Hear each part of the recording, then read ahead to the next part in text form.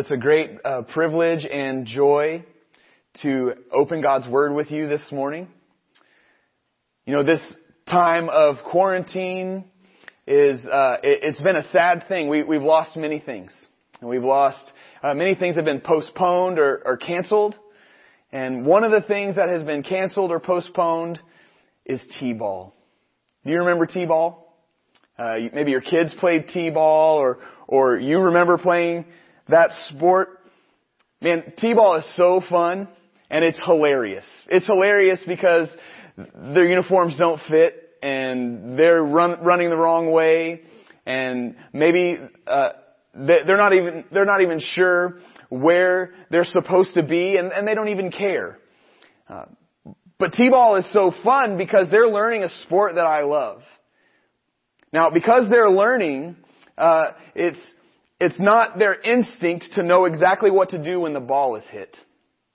And so you practice a lot and try to teach them what to do. But even with all the practice, they sometimes forget. And even if you told them right before they hit the ball, they might forget what they're supposed to do. And so what happens at T-ball? You're guilty of it. I'm guilty of it. What happens when the ball's hit? Everyone starts yelling. And you hear all of these voices calling out, run to first, run to second, throw the ball, hold the ball, go home, turn around, pay attention. All these things are being yelled. Which voice is the child supposed to listen to? Now, I had the chance to coach 2 of my kids in T-ball and hoping to coach my 3rd one next year. And I have the perspective from the field. And I've heard all of the voices yelling. But I've also had this perspective that sometimes the parent of the child is yelling the opposite of what the coach is yelling. Throw it to first. Hold the ball. What is that child supposed to do? See, there are many who would be the coach. But there's only one true coach. Only one person has the coaching shirt on. You know, the same is true about our lives. There are many who would be your shepherd. But there's only one good shepherd. You know, Jesus says in John chapter 10, He says, I am the good shepherd. And you can turn in your Bibles there. You know, shepherding is a theme throughout the Bible. There are many shepherds in the Bible. David, Abel, Jacob, these are all shepherds. Sometimes the leaders of God's people are called shepherds. So priests and kings and prophets. Even in the New Testament, pastors, that word means shepherd. And sometimes in the Bible, God is the shepherd. Psalm 23, the Lord is my shepherd. Well, there's one place in the Bible that's really important for us to understand what Jesus is saying in John 10. Ezekiel chapter 34, God tells the religious leaders, He says, you are bad shepherds. You are supposed to be caring for my people, but you're not. You're devouring them. You are gaining off of them instead of serving them and caring for them. So God says, I'm going to be the shepherd myself. I'll come and shepherd them myself. As a matter of fact, my servant David will come be the shepherd. And He doesn't mean King David, because King David has been dead several hundred years after this Ezekiel is written. What He means is someone in the line of David is going to come be this shepherd. And then Jesus stands up. Jesus, the Son of God, Jesus, the Son of David, stands up and He says, I am the good shepherd. I am the good shepherd. See, there are many who would be your shepherd, but there is only one good one. The question is, how do you identify the good shepherd?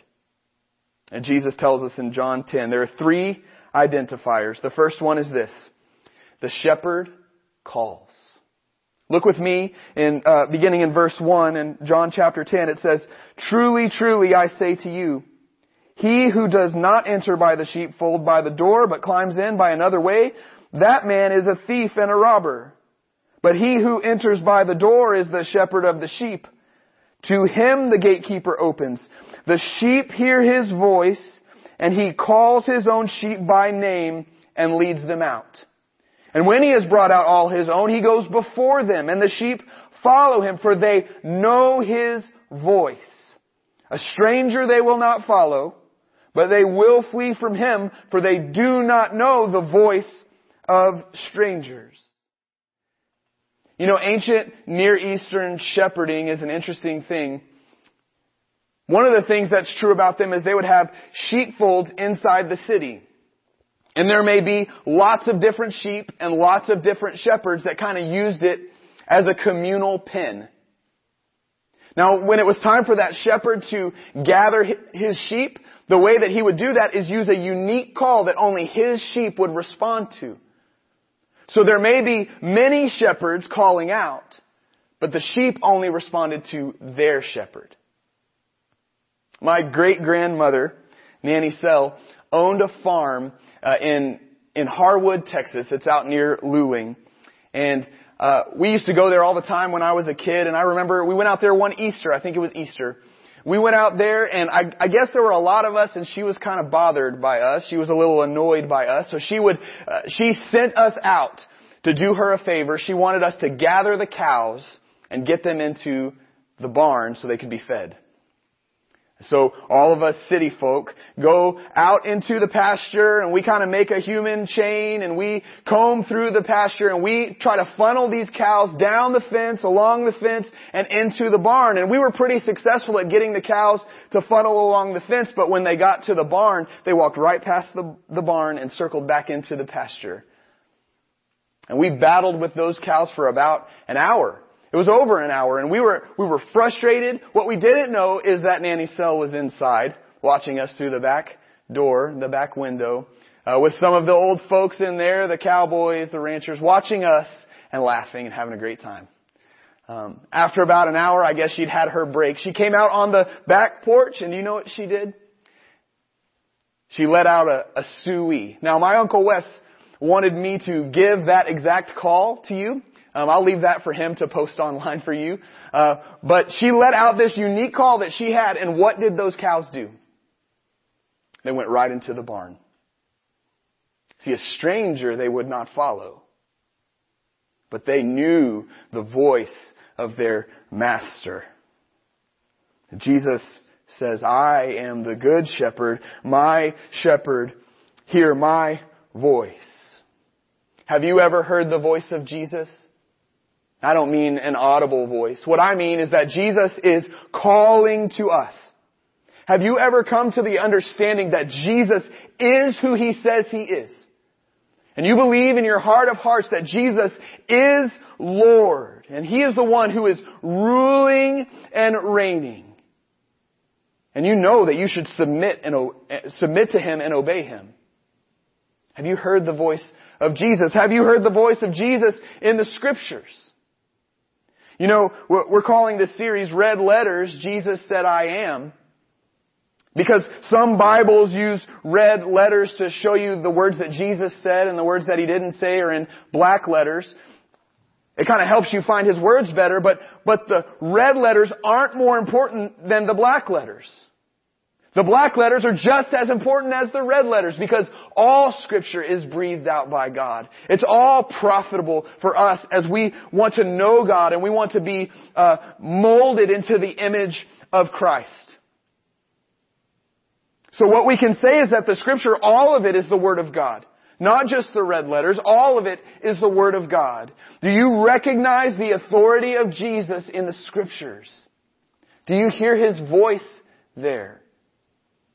Have you heard the voice of Jesus? And here's the thing. This kind of belief, this kind of understanding that you have of who Jesus is and you recognize His authority, that's proof that you belong to Him. You've heard His voice. You're one of His sheep. There are many shepherds who would call. Only one of them is the Good Shepherd. Which voice do you recognize as the authoritative one? The shepherd calls. Do you hear him? The shepherd calls, and the second thing that we see from this text is that the shepherd leads. The shepherd leads. Look in verse 3. At the end of verse 3, it says, He leads them out. Verse 4, when he has brought out all his own, he goes before them, and the sheep follow him, for they know his voice. A stranger they will not follow, but they will flee from him, for they do not know the voice of strangers. Now, ancient Near Eastern shepherds would lead their sheep out. They would call them and collect them, and then they would lead them out of the pen, and they would lead them out into the countryside.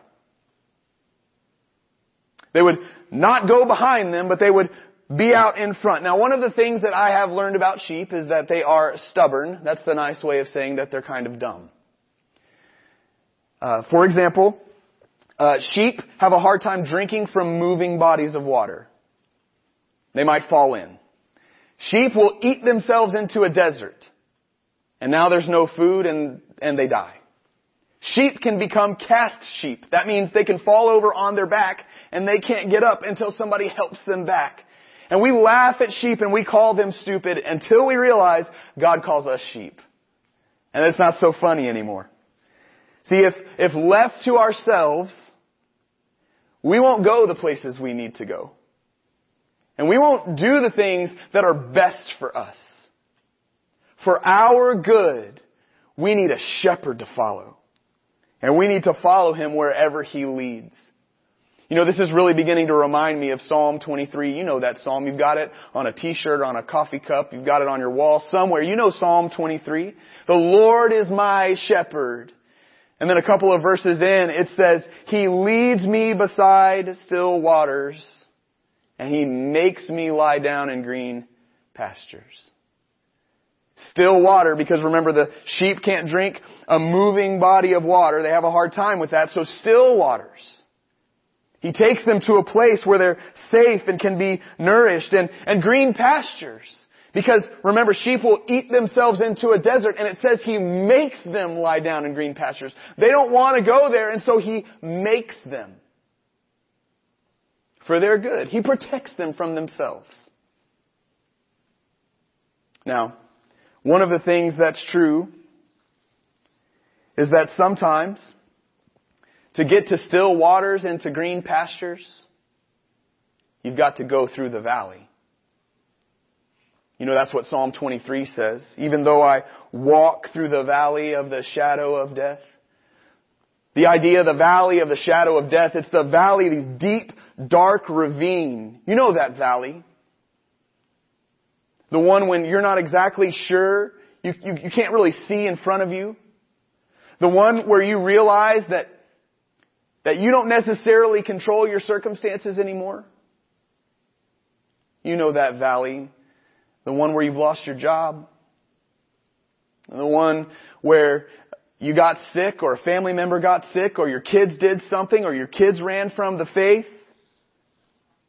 You know the valley when life has smacked you upside the head. The valley of deep shadows. You see, sometimes to get to God's best, we have to go through the valley first. But do you remember what Psalm 23 says? Even though I walk through the valley of the shadow of death, what does it say next? I will fear no evil, and then a reason why. I will fear no evil. Why? For you are with me. The shepherd is with me. The shepherd never abandons his sheep. Make no mistake, where you are in life is no accident. And you may feel like you're in the valley and you are all alone, but there is nothing further from the truth. The shepherd never abandons his sheep. He is there with you, and you can trust him. You can trust your shepherd. You can trust that he's leading you to still waters and green pastures, right where you need to be, your best. He's leading you. You can trust him. And you can also trust him because he's not leading you anywhere that he hasn't been first. You know, that's the nature of leading and following. He's not behind pushing us. He's in front leading. And the nature of that means wherever we go, he's been there first. He's been there first. He's experienced it first. So he'll never be surprised. He'll never make a mistake. We'll never get to a place and he'll wish we hadn't gone that way, but now let's backtrack. That's not the way the shepherd leads. And so may the Lord go before you as you follow after Him. So the shepherd calls, the shepherd leads, and finally, the shepherd protects. The shepherd protects. You know, verse 11, I am the good shepherd. I lay down my life for the sheep.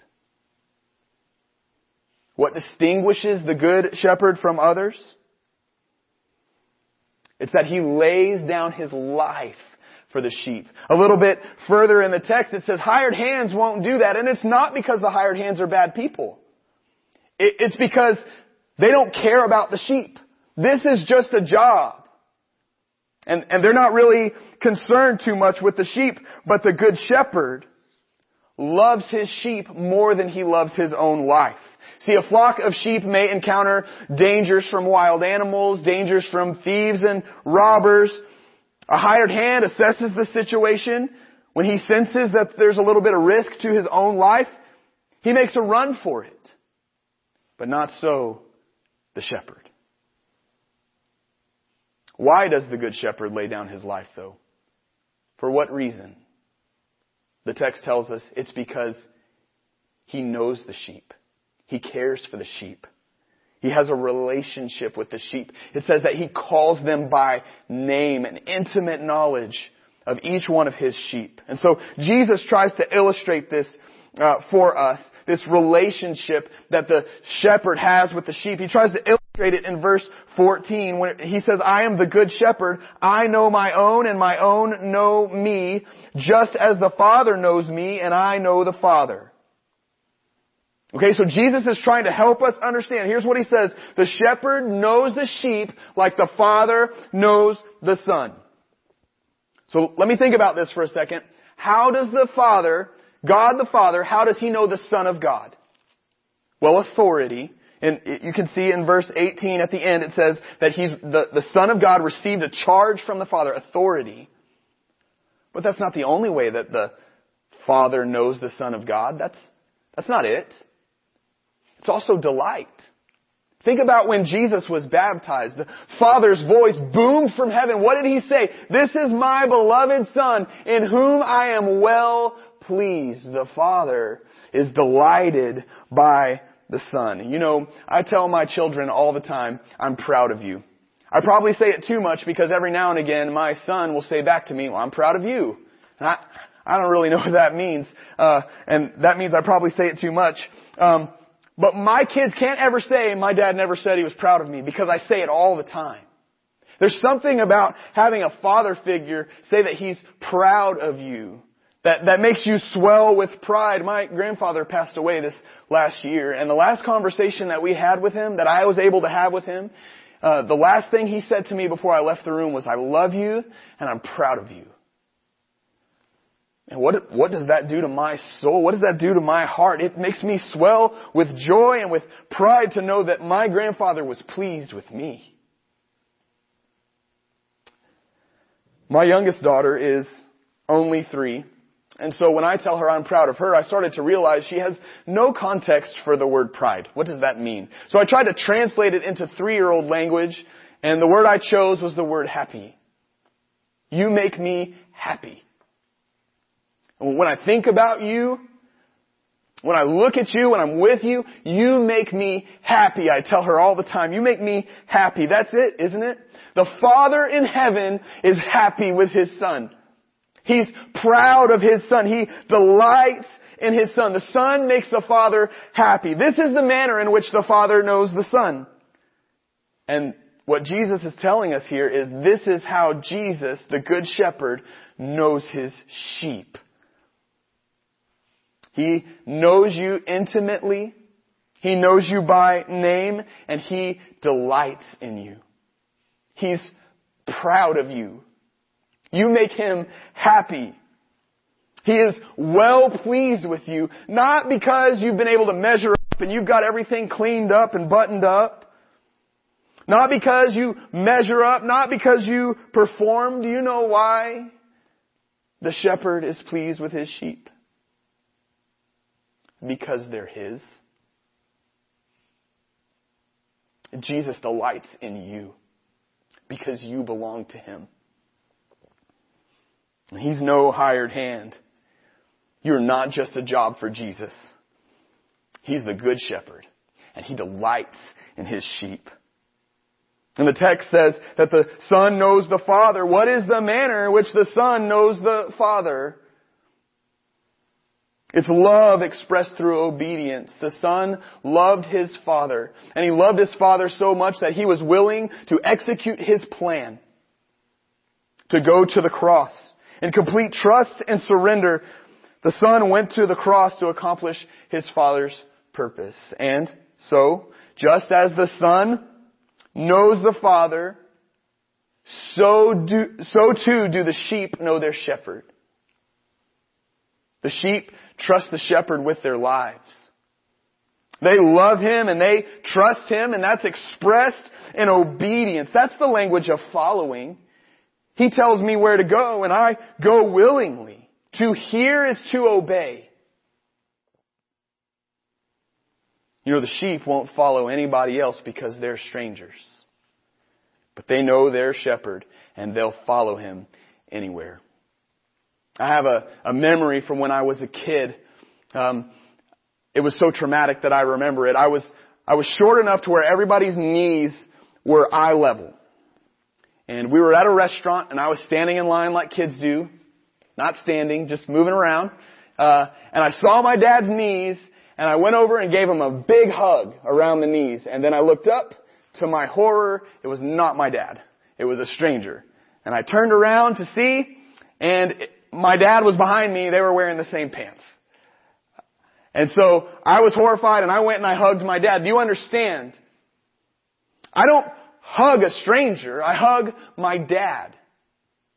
I don't follow a stranger, but I'll follow my dad. That's the way sheep are. They know their shepherd, and they'll follow Him anywhere. And so the shepherd lays down his life for the sheep because he knows them. He cares for them. He delights in them. They aren't just a job for him. Listen, he delights in you. Jesus delights in you. He delights to save you. And we know him. And we'll follow him anywhere. And so Jesus says, I'm the good shepherd, and you know I'm the good shepherd because I lay down my life for the sheep. Now, this isn't hyperbole or theoretical, like, man, I'd take a bullet for you. That's not what Jesus means when he says, I lay down my life. This is the actual plan. Verse 18, no one takes my life from me, but I lay it down. This is the charge I have received from my Father. This is the plan. The Father's plan long ago was that the shepherd would lay down his life for the sheep. It's the plan. It's not theory. And just a few days after Jesus would say these words, he would lay down his life. He would die on the cross for sinners like you and me. And he was crucified in order to pay the penalty for our sins. Jesus died so we don't have to. But here's the beautiful thing.